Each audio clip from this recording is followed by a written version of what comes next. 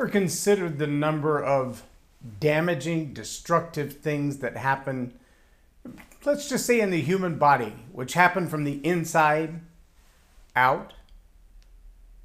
Like cancer, or fungus, or bacterias, or viruses. They get on the inside and they work their way out, and that's how they destroy. I'm J. Loren Norris with Leading Leaders Podcast. It's true in many types of living organisms, also in organizations, companies, teams, relationships.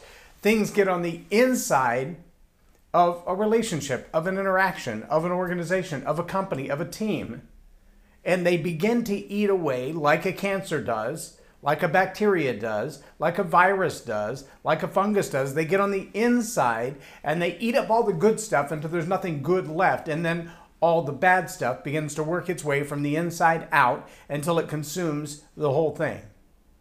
I was just watching a video this morning. Sounds like a disgusting topic, but it makes a great illustration. Toenail fungus.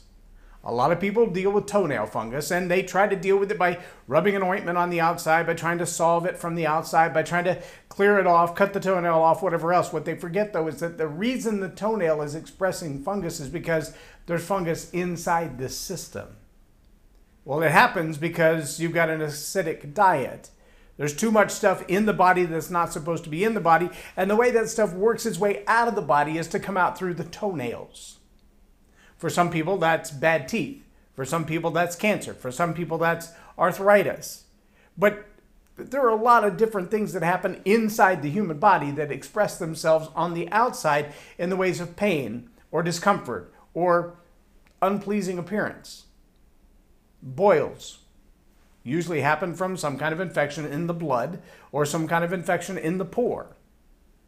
Now, I just want to ask the question, though, how often do we find ourselves in the place where our team, our organization, our country club, our social group, our group of friends has a problem on the inside? Maybe it's one individual who's always stirring up trouble. Maybe it's one group of people within the organization that's always causing a problem. But that problem tends to eat away at the solid nature of the group, the communication of the group, the compassion of the group, the ideologies of the group. And as that individual, as those conversations, as those little spats here and there begin to manifest themselves over and over and over again, they're like the fungus that'll eventually cause your toenail to simply fall off. And then you've got to have it removed. And once you've had it removed, it'll never grow back a toenail again. And now for the rest of your life, that toe has no toenail and it looks absolutely ridiculous. And there's nothing you can do about it. But see, when cancer becomes a part of the human body, you might have to have a mastectomy, which means that part of the body has to be removed and it will never come back again. People with diabetes who don't take care of themselves find themselves having amputations. Gangrene sets in, lack of circulation, bad blood flow, neuropathy, and eventually you just lose the limb. But losing the limb is the alternative to losing the life.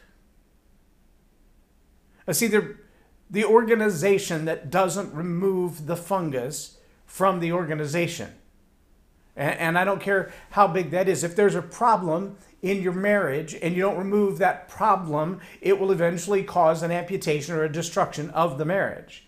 The same thing in your relationship with your kids, with your team. If you lead an organization, it doesn't matter how big that organization is. I don't care if you're talking about a country club social group or a country.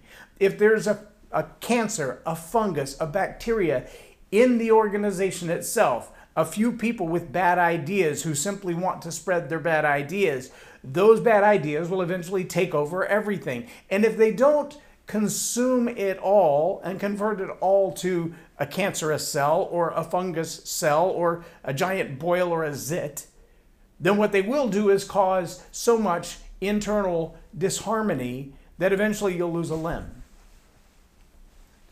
If you are the leader in an organization and you can see clearly enough to recognize the difference between the healthy cells in your organization and the threatening cells in your organization.